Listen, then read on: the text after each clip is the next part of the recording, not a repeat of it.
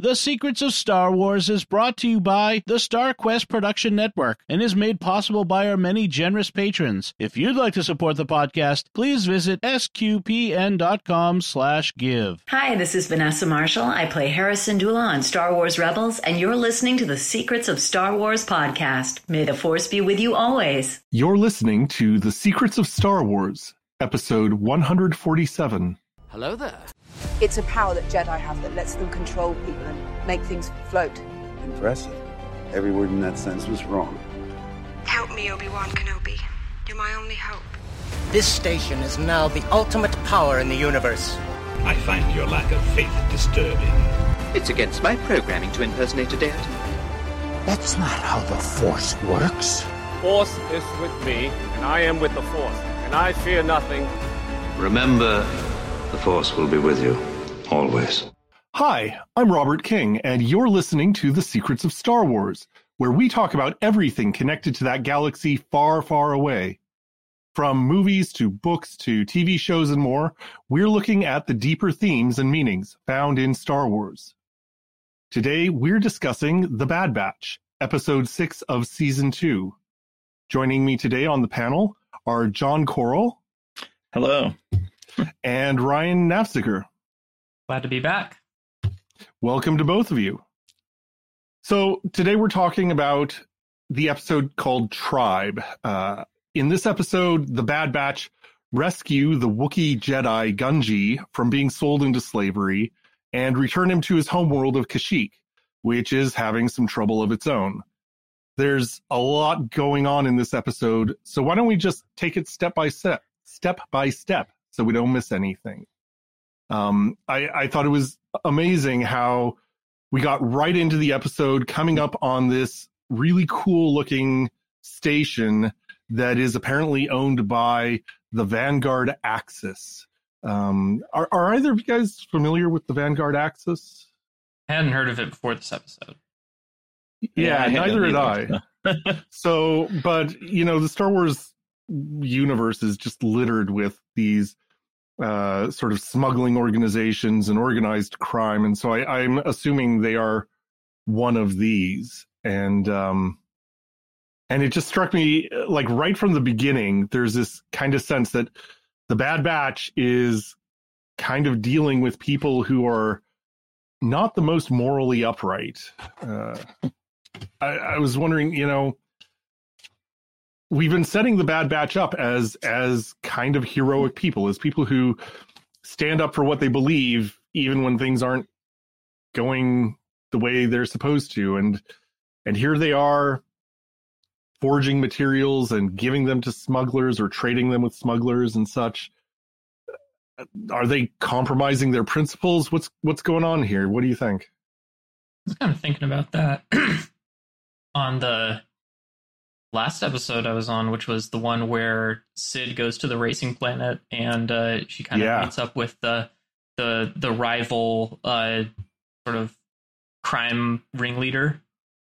And I think it's interesting that the Batch is kind of turned a blind eye to all the jobs that they're doing. They certainly have some good ones that they're doing, but they've probably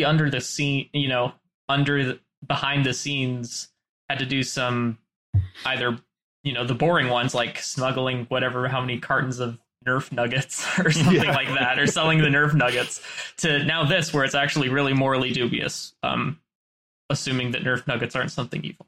That may be a big assumption. Who knows? This is Star Wars.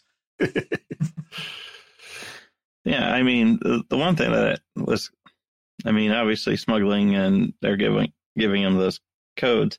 But the thing that I was also wondering, though, too, is we never do find out. Are they just doing it for a payment, or is it a trade of something else and stuff, too, that, you know, it's like, that's the other thing that I'm assuming it was just going to be a payment, but you never got to that point of here's what we're giving you in exchange for these codes. Yeah, it wasn't entirely clear, was it? Right. Yeah. No, and you're right. One of my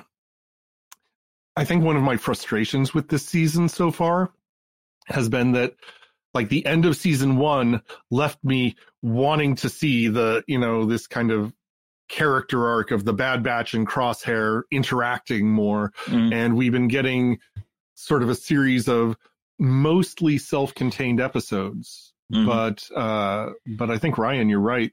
There is kind of this pattern of Sid is asking them to do more and more morally gray stuff, and they're having to decide how they're going to deal with that. And yeah, it's interesting that Omega, like, she's told, stay here, keep watch, I'm going to get the ship ready, and then immediately she runs off. Classic. Yeah. And discovers these droids that are torturing this young Wookiee. I almost wanted to, like, it would totally not have fit the tone of the scene, but I really wanted to say, I suggest a new strategy. Let the Wookiee win, because, you know, droids don't pull people's arms out of their sockets, but Wookiees do. That would be funny. Might not have fit the tone of the scene. Yeah. But Omega is the one who's like, sorry, I kind of rabbit trailed myself there, didn't I? Omega is the one who's kind of standing up for, you know, it doesn't matter what we're being asked to do. We've got to do what's right, what's good. And, yeah, she and Echo kind of have been doing that a lot on this season. Echo kind of started with the whole, well, we should be doing more. There's a whole bunch of people out there that are getting hurt and they need our help and we can help them.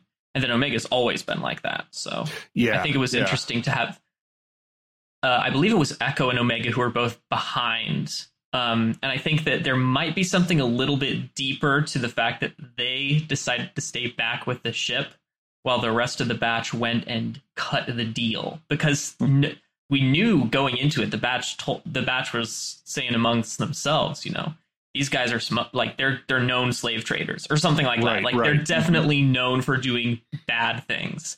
And I think it might just be a coincidence that it was Omega and Echo behind, but I don't think it is, because of how things have been brewing with this season, where you already have the two of them starting to really take a very principled moral stance on what they should be doing with the skills and powers that they have. I'm, you know, as we're talking, I'm getting more and more excited to see whether and how that kind of theme gets developed over the course of the season. Yeah, that would be fascinating. I loved how starkly it was put when Hunter and Tech and Wrecker finally join the fight. You get Hunter speaking for the group. You can't. What is it he says exactly? It's like you can't sell living beings. And the droid replies, "For the right price, I can do whatever I want." And talk about, you know, this stark contrast of moral principles. And yet, yeah, Hunter did seem to leave like the ones who might object morally behind so that they could cut the deal. And well, I mean, the thing, yeah, I mean, it was for the right price. And then the droid said, stand down or be destroyed. And it was great seeing Hunter and the group, you know, just automatically standing up. They didn't, it's like, what are we doing?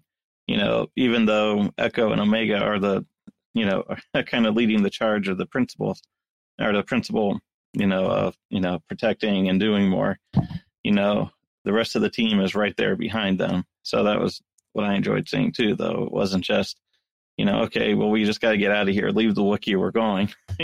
You know, it was, here, we got to help you out. And so it's like they are on the same page, even though Omega and Echo might be a little further ahead on the, you know, doing what's right for the principles. Yeah, they definitely stick together. Something that hasn't come out a lot in the movies, but comes out more in the TV shows, is this kind of undercurrent of slave trade in the Star Wars universe. And like the two the two species that I often see being traded as slaves. Now I'm blanking on the name of the other one. With the headtails. Twi'leks. The Twi'leks. Thank you. But the Twi'leks and the Wookiees, and it's interesting to see that, kind of continuing as the Wookiees are treated as not worth considering people. And I wonder, and it's interesting that they're being treated that way by droids who also are kind of not acknowledged as a slave population or an enslaved population, but are, both of these, the Wookiees and the droids we saw like in the Solo movie, and then, Wookiees and Twi'leks in other media, they talk about it and kind of ignore the droids. Are droids people? Do they have rights?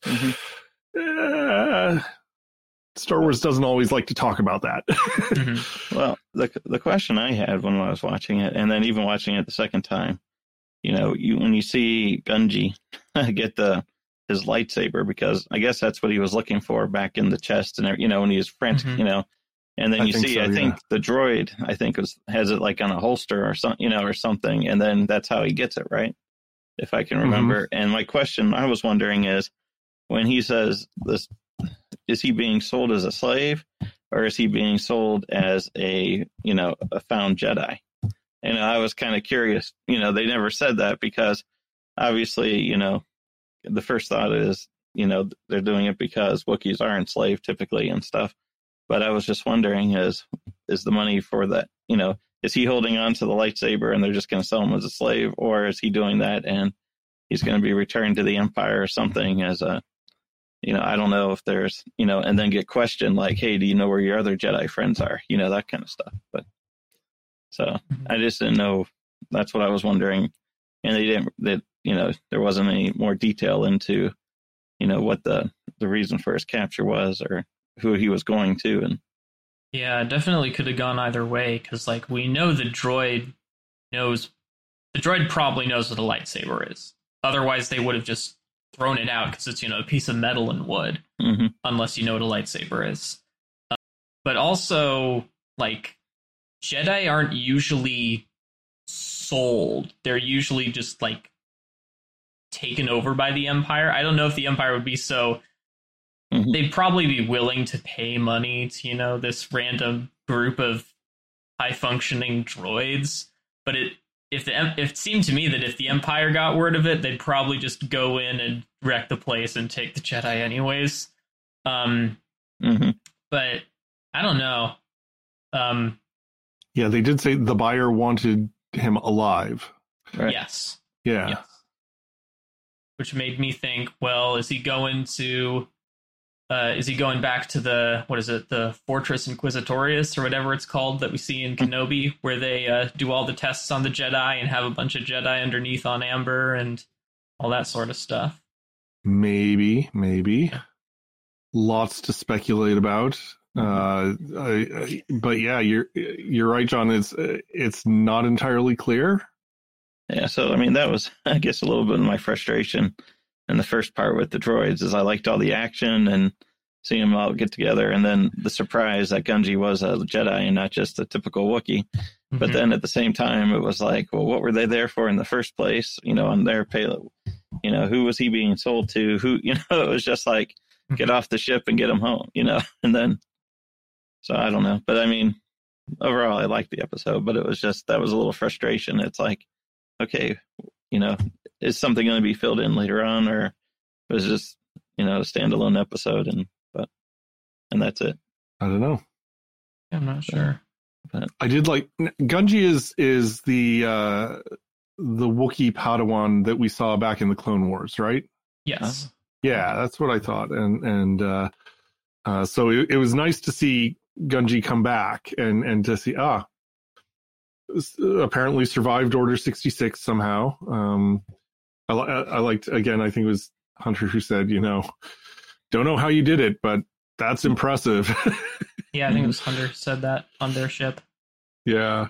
After dispatching a bunch of droids and blasting their way off the station, they head back for Kashyyyk because that's where Gungi is trying to get. And apparently they aren't in any hurry to get back to Cid. So just arriving on Kashyyyk, I thought they did a really beautiful job of envisioning the planet. I mean, it was so lush, and every frame was just full of interesting life. And I mean, it's clear that Kashyyyk has been kind of one of the favorite planets of the Star Wars franchise, even though we don't visit it all that often.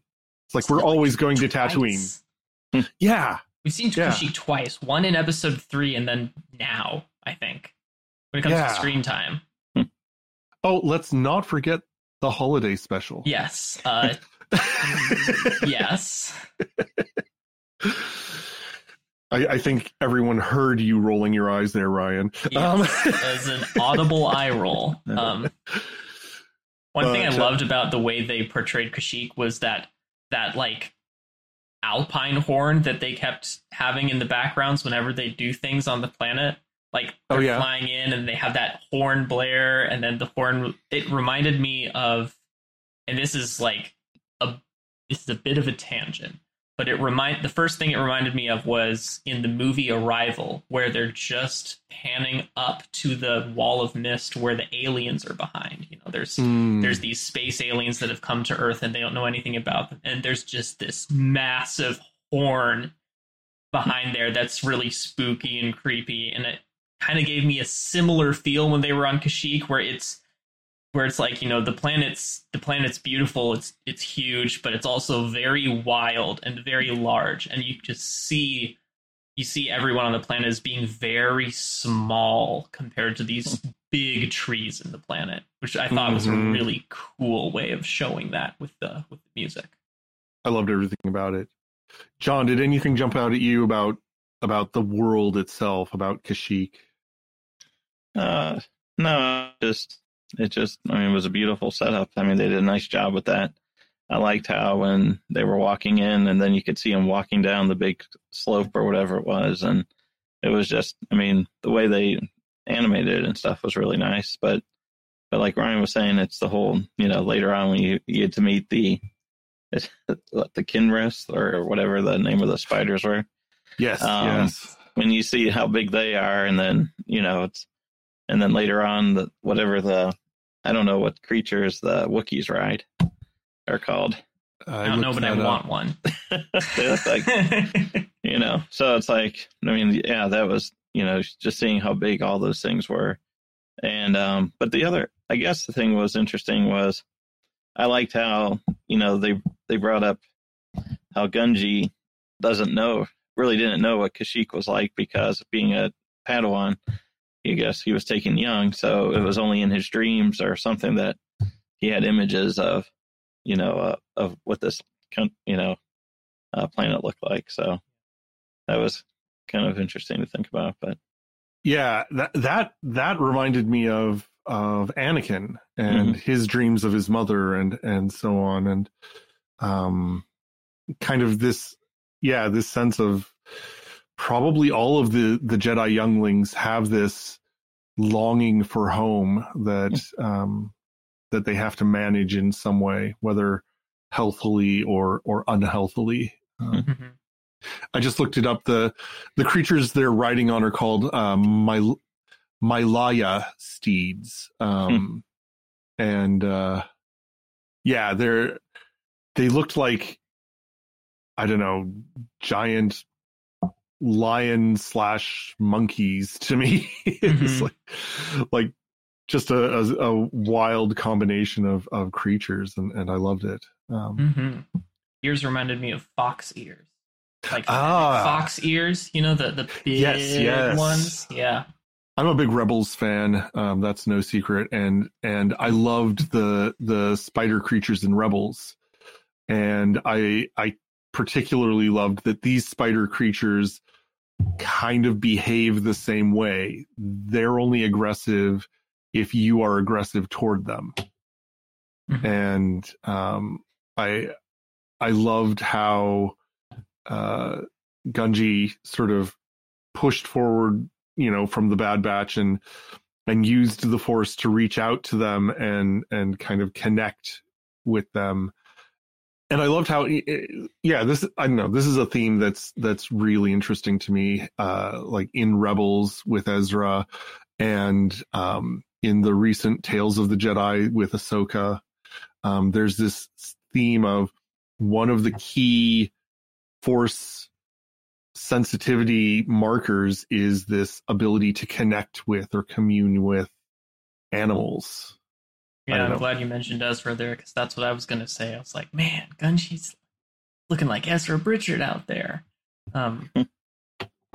Well, and very, very much looking like, getting ahead of ourselves a little bit. Not too much, because almost the next thing that happens is they come upon the Trandoshans, who are driving forward another captured Wookiee and are burning down some kind of ceremonial carved stones. Mm-hmm. And Gungi steps into action again, and you realize, or at least I realized, the way Gungi fights is like a Jedi, is not like the other Wookiees mm-hmm. fight. And I thought that was kind of a cool character. The way the animators really made the fighting styles distinct, and Gungi looked like Ezra, looked like Anakin, looked like, any of these Jedi that we've seen take this, broad active stance and then just go into battle. Mm-hmm. Yeah, he didn't look like what's his name from the Book of Boba Fett. He didn't fight like a Chrysostus or whatever his name was. Yeah. With those big punches and stuff. Yeah. That was cool, yeah. Thought it was, the more I thought about that scene, Gungi probably didn't even know what those stones were, which I thought was really interesting. Mm-hmm. But all he saw in them was pictures of Wookiees, and that was enough to set him off and go at it. Yeah. Because presumably, if he's never been to Kashyyyk, he doesn't know what village he's from. I don't think he knows anything about. He didn't know what they were doing with the trees later on in the episode. He didn't know anything. So I thought it was really cool that, he just saw it as, this is part of me. I don't know what this is, but I'm going to defend it anyways, which is really, really cool. And he also saw the other Wookiee there, though, and the hostage, mm-hmm. and how he was treated, because you could see the pain in that Wookiee once they started setting those stones on fire. That it was really, obviously it was sacred and important, and it was painful for him too as well. But so probably my guess is that Gungi saw that as well, and then was able to connect just some of that importance. And I did enjoy the way he fought, because it is nice seeing a Jedi fight in these shows, because you don't see many Jedi, and to see that the way that he uses this lightsaber, or as a hunter would say, the laser sword, or and stuff. But that was impressive, and I liked, definitely like that difference for the typical Wookiee way of fighting. But there's a lot going on in this episode. Mm-hmm. We talk about the density of the imagery around Kashyyyk itself, and I think there are lots of layers of what's going on with the characters, and I'm not terribly familiar with the Trandoshans, and their history and their connection with the Empire, but there seems to be something significant going on there. Well, can I go back real quick? Yeah. The one thing you're saying, there's different layers.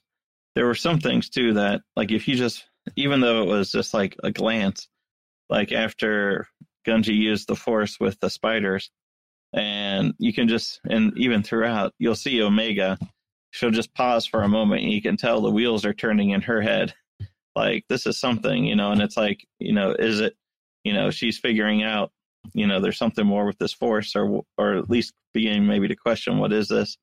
Or you wonder, does she have a connection? It's like at that point too, is she feeling something like when he's doing that stuff? So it was like, so what I thought they did a good job is every now and then they would like focus on her just for a moment, and you could tell she was thinking about something.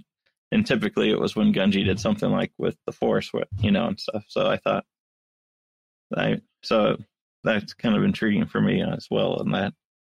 And then I was wondering, like you were talking about the Trandoshans, I'm wondering how that works with, it's like eventually we see there's some, stormtroopers or, some Imperial presence there, as well as the Trandoshans. And I was kind of curious, like, Echo, I think, mentioned about potential outposts there, but are we talking like lots of outposts with Imperials, or are we just talking a small amount of them and a bunch of Trandoshans that are in charge of this area? And I wasn't, they mentioned later on that the Trandoshans, have a, kind of doing the dirty work for the Empire when it comes to the planet, but I just didn't know the extent of that. No, you're right. It's one of those things that this episode kind of left a little unclear, because and I know I'm kind of a fan of it because it's like it's one of those details that just enough about that it implies that there's a lot more going on in the universe than we know about, but it doesn't like affect the story that's going on right here. It's like, okay, we still know Trandoshans are here doing bad stuff. Gungi steps in, and then, like you said, Omega right next to him. Seemed like every time Gungi did something, it was Omega like stepping in, and the number of times you saw the two of them like side by side or back to back or something. That was really, whether it's the Force or something else, I think they clearly had a connection of some kind. Mm-hmm. I mean, the connection that comes to mind immediately is when Hunter says at the very end something about they don't get to be kids. That Gungi and Omega, very, very similar lives in a way where they didn't get the chance to be kids. They have to immediately start fending for themselves and making life or death decisions about them, presumably about people they love. We don't know what happened to Gungi. We know he was on the run. We don't know what that means. But yeah, whether it's through a Force connection, and I'm on team Omega is secretly Force sensitive or something like that. I hope that happens for real. But even if that doesn't end up happening, I think there's just a really deep sense of connection there because of how much both of them have had to deal with their own lives and how similar they are. Yeah, not only do they have to fend for themselves, but they end up taking care of others too. Mm-hmm. Omega's saved the Bad Batch a number of times already, and Gungi is stepping in and saving, the other Wookiees, or at least helping to. And I was thinking too, it's obviously as a Jedi, Gungi's being hunted, and and of course, or on the Wookiee side, he's also being looked to be sold as a slave, depending on which. But Omega, she's also important, and they've had bounty hunters after her, so she's been hunted as well. She's not just here. I'm along with the Bad Batch for a ride. She's probably got some bounty still on her head, because they want her for being, or for cloning potentially, or we don't know what the Empire plans to do with her, but she's being hunted as well, like a Jedi is hunted, so there's another connection she would have with little Gungi that, she knows what it's like to be chased after. And she made that point earlier too. Their home was destroyed by the Empire as well when they saw that first village. So it's like, there's a lot of these little connections that she has with Gungi in this episode. I really like Gungi. I doubt they're going to bring him back, but I kind of hope they do. I hope they work him in some way where he's a more developed Force user, a more developed Jedi. You know, Wookiees can live a long time. We know, 300, 400 years. They have a pretty long lifespan. So they could potentially work him into some, if they do any sort of sequel content, or at least, sequel adjacent content, he could be there if he survives. Hopefully. I don't want them to kill him, obviously. You're thinking in the Mandalorian Ahsoka timeline somewhere, maybe? We know that Luke is looking for Jedi. Yeah. And Gungi needs to have his training completed. He could easily live, at three more decades or however long it takes for Luke to get to the point where he's a Jedi and still not develop his Force abilities. Just like Baby Yoda, just like Grogu, living a long time and still being pretty young in the Force. So yeah, I hope that he shows up in some way. I hope we get something with him later, but it'd be cool, really cool to see a live action Gungi wielding a lightsaber. Man, that'd be neat. Gungi and Grogu. Mm-hmm. This is like the buddy show that we want. Yes. Exactly. Oh man. And Mando's just going, I can't even deal with one kid. How am I going to deal with two? Of course. Yeah. Oh man. So they fight the Trandoshans and they rescue the adult warrior Wookiee, who then takes them back to a village where they meet, just sort of the normal Wookiee life with, elders and children and everybody. And they're dealing with just the bad situation. And they realize that the Trandoshans are coming for that village, presumably in the same way that they came for the burnt down village that they first encountered. And I loved that the Wookiees are extending hospitality, but then saying, you're being hunted, you'd better go on your way before you get caught. Kind of saying, we'll fight our own battles. And the Bad Batch says, no, you don't have to do this alone. We're with you. Which, again, is like, okay, we're getting a sense of, like, where are the Bad Batch's like moral principles, moral foundations, and a lot of it seems to do with like standing with other people, standing with those who and it's not like the Wookiees are totally defenseless, but standing with those who are having trouble defending themselves. I've been holding out for a while that the Batch becomes part of the Path, which we saw in Kenobi. That was the thing that they revealed in Kenobi, where there's this whole group of people who are Underground Railroad shepherding Jedis out of harm's way, giving them new lives. I really hope that the Bad Batch becomes part of that, because we just had exposure to what it takes to get a Jedi back to their home world. It's real easy for them to start getting up into that, but I think it was interesting that the Batch, of all people, said that, because they're kind of doing it alone too. It's just them against the world. Really nobody else. I mean, they saw Rex briefly, and then he went away. Yeah. Sid's not really their friend. And becoming less so. Yeah, becoming less of a friend as she continues to put them in really bad situations and sort of gambles with them in some ways. So it's like, it was good to see the Batch taking that and saying that, but they also got to take it to heart, because, they're doing the same thing. It's just a little bit more mobile, going all over the place.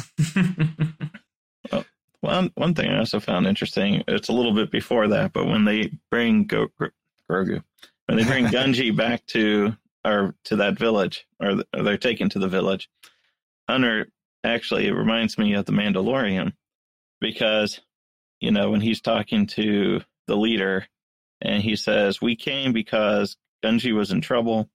Jedi or not, he's still a child, and he needs his people. And, you know, the Mandalorian was always wanting to get Grogu to his people and stuff to help him and it's pretty interesting because, yeah, they were doing that partly, you know, to save him, but they're also feeling this obligation that he needs to be with his people. And I thought that, you know, that made me think of the Mandalorian story, especially for season 1 and stuff. And well, throughout the whole thing. But that was, you know, I thought that was an interesting little tie-in too. But it is neat that the thing I did like too was the whole part of willing to saying they didn't have to do that alone. And I liked that part Ryan was saying because of just the whole, they're the loners, but they're here to help, you know. And so I think that's where you see their moral development as more of even though they're doing some of the things that Sid wants and maybe that aren't the best, they're still, you know, they still have this stronger moral drive to do what is right when called upon. Yeah, and they seemed happier and more more relaxed. Mm-hmm. You know, getting ready for battle with the Wookiees than they did making a trade for, you know, forged chain codes with the smugglers. And it's like, yeah, you know, it's that, you know, if you focus on, if you seek first the kingdom of God, all the other things will be added to you. Mm-hmm. You know, there they are seeking to do this give aid to others, and that's where they find themselves kind of at home and at rest and rejuvenated. Well, and what's really good too, I think, is when, you know, they go to, you know, when the Wookiees go to the tree for advice, you know, the tribe, they don't say, "Oh, this is crazy." They're like, "Well, we'll get our help wherever we can get help." You know, they're open to, and they're not judgmental of the Wookiee tribe. They're, you know, they're saying, you know, they're just saying, okay, you know, we'll take what we can get, you know, and we'll do, you know, with everything that we can. It's not, we'll shun this thing because we don't believe in it or we have a better plan. They're willing to listen to everything and, you know, incorporate it into the battle plan that they're going to have to put together. Yeah, I think "the trees have a plan" might have been my favorite line. Yeah. Yeah. But yeah, let's talk about the spirituality of the trees of the Wookiees for a bit. Before we started recording, John, you said that this was really something that stood out to you. Well, yeah. I mean, you see, in the last couple of years, I've been watching a lot, watching the Narnia series. And then, of course, I just did a bunch of audiobooks on the Lord of the Rings. And, you know, and then you have the trees playing roles in that, especially in Narnia, where they actually go to battle in one of the movie. I don't know if it was in the books as much as in the movie where, you know, they actually go on the offensive, and I forget which one it is. Maybe the second one where the Prince Caspian. Yeah, I think, yeah, they were and stuff. And then, but then also the way they kneel down and, you know, with the tree at, where they kneel down with the tree to get the advice. It's been a while since I watched the movie Avatar, but they do have that, you know, the Tree of Souls, and it plays such a big role. The James Cameron movie. Yeah, the James Cameron movie. Yeah. And that plays a big role in that. And it's just kind of, you know, there they are kneeling and, you know, going. And actually, I like that part too, though, as they're kneeling. It's like they're kind of praying in a sense with their hand on the on the trees and stuff to get their the input, and I guess coming humbly to it by going down to their knees as well and stuff. And it was just kind of, you know, it's silly. Or at first when you hear the quote that you really like there with the trees, you know, it's like, it's just the more I thought about it and stuff, it really hit home that, you know, where you see it in other literature and stuff and movies, the impact and the importance of, you know, whether they listen to trees or they involve the trees in the plans. And like, especially in Narnia too, the trees are always sending messages as you talk. And then, you know, so they're highly involved as well. And here they're giving, you know, the trees are giving messages to the Wookiees of what to do. So that was pretty interesting. I saw another, I don't know, possible Tolkien reference. The water that the Wookiees were drinking, and like I don't think I saw them eat anything during the episode, so it was almost like this water was their sustenance, and that reminded me of the Ent drafts that Merry and Pippin drank that set their hair a curling, and in Lord of the Rings, and there were a lot of very kind of Tolkien-esque or maybe Inklings-esque. I don't know if they were deliberate references, but kind of an atmosphere or vibe that I got from this episode. Also with the Lord of the Rings, one of the big issues in that book was how, the Ents and all those trees were destroyed. That was, and then as you had in that scene before with that Trandoshan commander saying, okay, we got to find that Jedi, raise the trees to the ground or whatever, it was like destroy all this stuff. So it's like the Empire's going in to destroy, and it's kind of similar with what you see in the Lord of the Rings when, they're destroying all the trees and as well and stuff and all the wildlife. It's just this intense hostility between the kind of the engine of seeking power and the the kind of keeping and tending the garden as it were. I also loved the way just really consistently throughout the episode the bad guys were always using fire. Fire was their big weapon, and even when like the head Trandoshan goes chasing after Gungi, it's a flamethrower versus a lightsaber, and so it's like this fire is the enemy of the trees, and like from the moment they land, the Bad Batch is always we gotta make sure we contain the fire. We gotta make sure that the fire doesn't get out of control. In other words, we got to protect the trees. Which I don't know. I live in the Pacific Northwest, where I live in Oregon. In Oregon, okay, yeah. So you know all about the wildfires. Detroit fire a few years ago. Oh yeah. Yeah. So it almost burned down my grandparents' house. Yeah. I know that like there have been various theories about how to manage wildfires over the years, and the never let them burn has turned out to be a bad idea. Certainly letting them burn out of control is a bad idea. We're kind of figuring out how to do like better forest management to really, cultivate forests. But yeah, I was getting that kind of gotta cultivate the forest, gotta protect the forest, and so on. I like the detail that they stop the fire by digging. It's a very consistent thing with how it actually works. When you're having to contain a fire, you dig out a fire line, and you don't go around with giant fire trucks with water on them, because the water just runs out, and you're not doing anything anyways, because there's acres and acres of forest around you. I guess the one thing I wish would have happened was after the batch was all done digging, I wish they would have just collapsed on the ground and started sleeping, because that's just about what firefighters during the fire season do.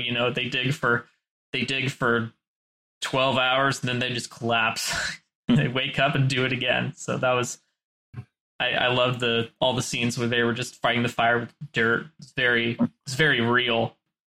Yeah, they kind of like toward the very last scene where they kind of come out of the trees and Gungi sits down next to Omega and they both look kind of tired.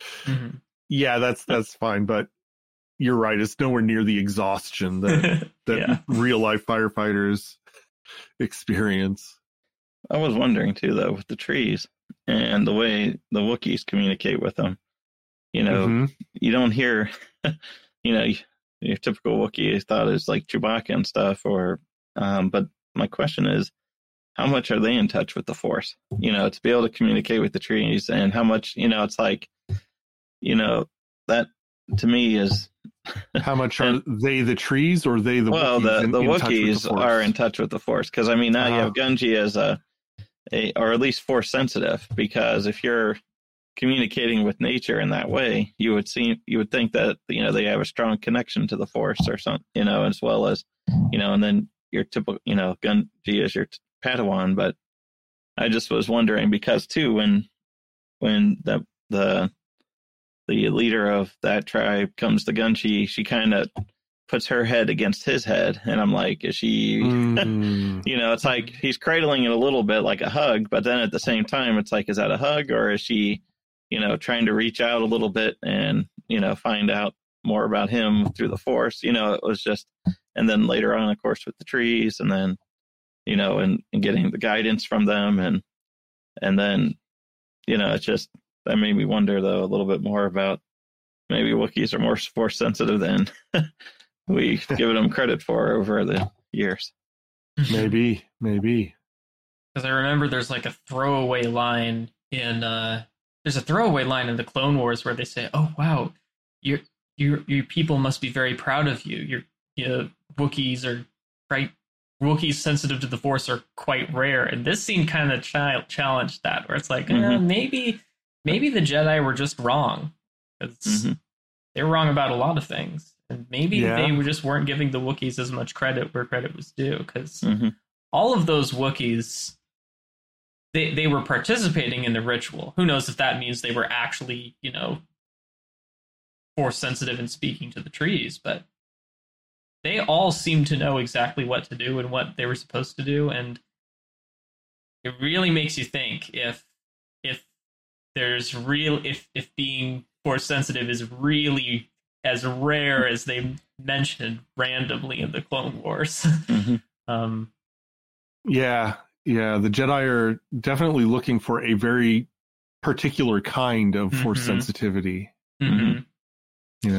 Well, and it's not everybody speaks Wookiee, so it's like maybe there's just a loss in translation too. It's like, oh well, we can't understand them even though we have the Force and stuff. It's like, or then you have the typical, or the brute Force Wookiee that that gets angry and can rip the arms off somebody or out of their sockets or whatever, and it's just kind of, but. Yeah, so then they see that and they don't see, wow, this is really sensitive and in touch with, the Force kind of people or creature.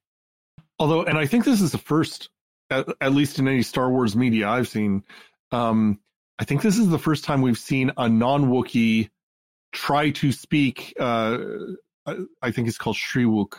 The Wookiees language. Wrecker of all people. Anyone can do it. Wrecker is the guy. Yeah. he loved his time with the Wookiees. That was something that was great. Yeah, right at home. Yeah, and he loved that Wookiee water. Yeah. Any other thoughts about this episode or maybe about the series as a whole, where it's kind of sending the Bad Batch as a series? I was going to say that Trandoshan, who died at the end, took it, or we assume he died when didn't he get pulled up by the spiders or whatever it was, and that was pretty harsh, and that's why, and I think it was that scene that made me think more back to the Narnia, where you had the trees, like, in the battle and ripping people, pulling people up and stuff like that. It was like, of course, this was spiders, I guess, but, it was just, when I saw that, it was like, okay, we didn't see him die, but we have a pretty good idea of something bad's happening to him, because probably because he's the one telling him burn down the Force, and, and now, he gets his comeuppance.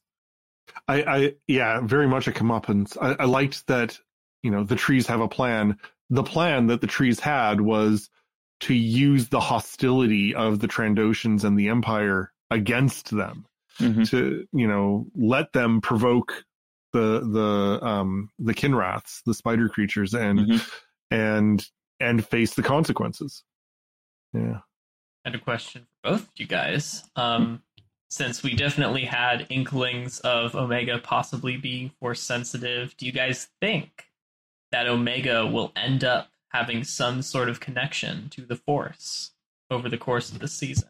Think that'll get revealed, or do you think that that's just not going to happen? What do you think, John? I think there might be something to it because, at the end of it, she was, she went to the tree with Gungi, so we don't know, did she feel something there or not, and stuff. But then also the fact that as she's watching the Force in action, with Gungi, and you saw her thinking, or you could tell she was being impacted by it, maybe she is feeling something, and it's like, maybe she's feeling in touch with the Force in the past, but didn't know that. And of course, the Bad Batch they don't know how to explain it to her. And so maybe as she sees, gets a little more exposure to it, maybe over time, she'll realize she does have that. That's a possibility. I think what I've noticed about Omega, like right from the beginning, is she's always watching everybody very closely, and she imitates what she admires. She's always like, I'm thinking of like some of the very early episodes of season 1 where she's like imitating Hunter's movements, like move for move. She's very imitative, and it's more subtle as the seasons go on, but she's always kind of watching and imitating and learning from others.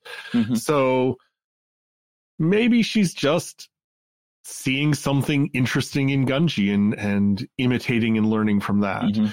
But yeah, I mean, it's entirely possible that it's the Force that is kind of leading her to learn in this way, and to become really adept at everything that she kind of imitates and learns. I don't want to turn this into a 3-hour video essay. Yeah, I think that Omega is probably going to be ending up revealed as Force sensitive. This was just one of the things for me, but she's also done some pretty crazy athletic things that you don't really see, like when she used those like crabs as a springboard. That was a big jump, and like I get I get that she was using him as a springboard, but like if the same way that in Rebels you saw Ezra do that giant jump, and you're like, oh yeah, he's got it. That's what I thought of when I saw Omega do that jump. I was like, she probably has something there. But I sure hope that she ends up. I sure hope that they end up having that be a big reveal at some point in the season. Who knows? It would certainly tie the Bad Batch into the rest of the mythos in a stronger way. Yeah. Well, it also make you wonder. I mean, obviously they want her. They want her back. The Empire wants her back, and for some reason, and is it just because she's the clone with the that, what was it, the bloodline or whatever that she has, or is there something more in that that they need from her as well? So, and then one thing too was interesting is I know Hunter had the line at the end, but when the leader talked about it, it's kind of setting up maybe more the leader of the tribe. She said, when a young one leaves, the tree weeps, but when they return, the tree sing. As the child has found his new home, perhaps one day we all will find a new path. I think it's more than just Omega. She's talking, it's the Bad Batch, and what path are they taking going forward and stuff. It's it's going to be.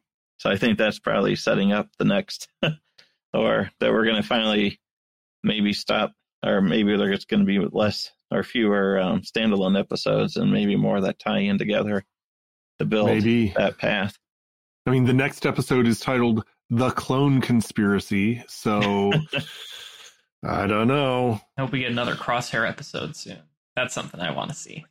Yeah, whether like a standalone Crosshair or bringing him in contact with the Batch again. Yeah. Mm-hmm. Yeah. Well, a lot to look forward to. But this is the time in our episode where we take a moment to thank our patrons who make it possible for us to create Secrets of Star Wars. And this episode, we'd like to include Kathleen C., Daniel C., Donald M., Julie D., and Sandra M.